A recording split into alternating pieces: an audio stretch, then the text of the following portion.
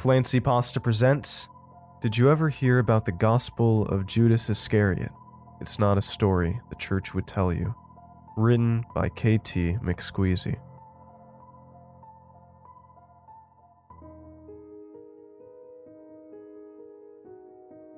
I am truly blessed to live in such a wonderful town full of God's grace and divinity.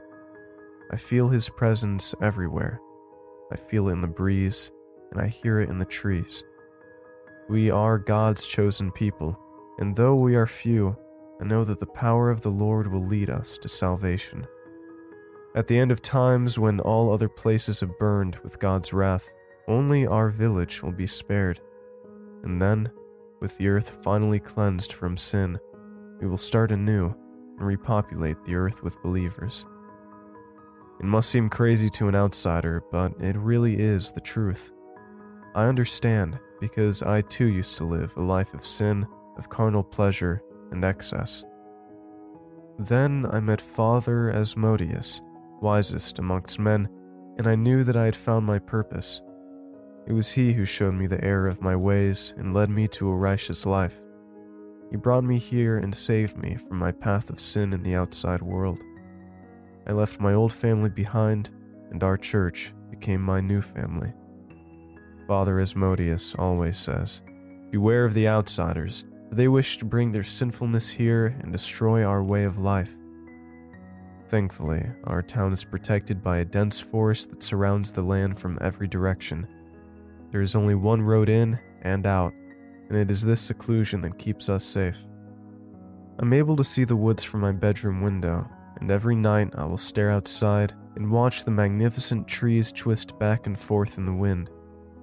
When the moon is bright, I can spot angels walking out from behind the thicket and standing at the forest edge. They stand there overnight watching over us in their white robes swaying in the breeze. Their skin is clearer than that of any man and brighter than the brightest silver. There are 77 angels, to be precise. I know because I count them as I fall asleep. The angels, Father says, are a sign from God that we are His chosen people. Father is the holy leader of our sacred family. Every child in our church grows up wishing that someday they too could be as righteous as him, for he is the chosen one, picked by the hand of God Himself. He is the Messiah, and His word is the word of God. Every Sunday I wear my finest gown and gather with the other believers in our holy church. It is not an elaborate church, just a white steeple with a few windows to let the light in. We are not like those other false religions that covet wealth with their stained glass and crystal chalices. No, here our cups are wooden, our dress is plain, and our altar is modest. We are the church of Judas Iscariot, the one true apostle. Every Sunday, Father Asmodeus will hold up the good book and command us to confirm our faith. "Do you renounce the idols, Peter, John, James, and all the others?" he asks. "Yes," we tell him. "Do you renounce the false gospels of Matthew, Mark, Luke, and John, and accept the true gospel of Judas Iscariot?" "Yes," we answer. And then Father Asmodeus will give one of his fiery sermons, waving his fist upon the altar in all his righteous glory. Last week's sermon was about the great betrayal. The false apostles, Father explained, betrayed Judas, the one true disciple. For 30 shekels of silver, they sold the Son of Man to the elder priests and falsely blamed Judas for their greedy works. The 3 commandments in the Gospel of Judas are especially important to our church. Breaking one of his instructions is a grave sin that must be punished. Last week, my friend Isabel was caught stealing from her mother and father. Thank God her parents turned her in, so that she can repent for her sins. "Cursed are the greedy, for theirs is the valley of ashes," Father preached.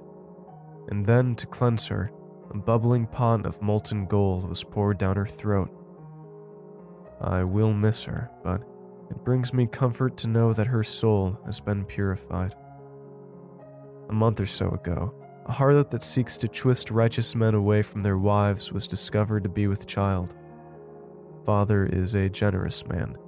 He is patient, he is kind, and he gave her the opportunity to name her lover so that his sins could be paid for. She refused.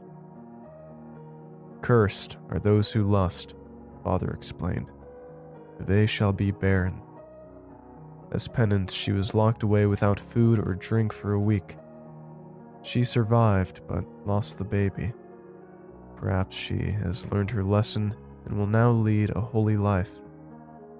But the third commandment is the most important commandment of all. Cursed be those who wonder, those who doubt, and those who spread dissension, for they shall be cast out. Judas 55:11. My friend Thomas was one such person. He told me that he did not believe Father Asmodeus was the one true Messiah. There can be no greater sin. When I told Father, he looked at me and said, "Fear not, child. You have done a great thing on this day. Go with the others and bring the sinner to me." We apprehended Thomas fleeing along the main road and took him to the forest edge. There, Father Asmodeus opened the good book and gave a brief sermon. "Cursed be the sinner we have brought here today. There is no room in the kingdom of God for those who do not believe. Today, we cast this sinner into God's land for judgment." And so, Thomas's hands were tied, and he was forced to walk alone into the forest to be judged. Father explained that if God saw good in Thomas's heart, then he would be allowed to return. He has not returned since. Tonight, as I looked out of my bedroom window, there was a full moon which illuminated every tree in the woods. As always, I watched the angels walk out from behind the trees to stand guard over our heavenly dominion. It always makes me feel safe to see them there and know that they are watching over me. Of course, I counted the angels from my bedroom window, but this time I counted 78 of them. Thanks for listening, and I hope you enjoyed tonight's story. If you did, make sure to check out more of the author's work in the episode description and go to youtube.com/clancypasta to hear new episodes first. And if you'd like your story featured in an episode, feel free to email it to clancypastastories@gmail.com. You can always get your creepy cool merch at teespring.com/stores/clancypastastore. And I hope you all have a great night. Cheers.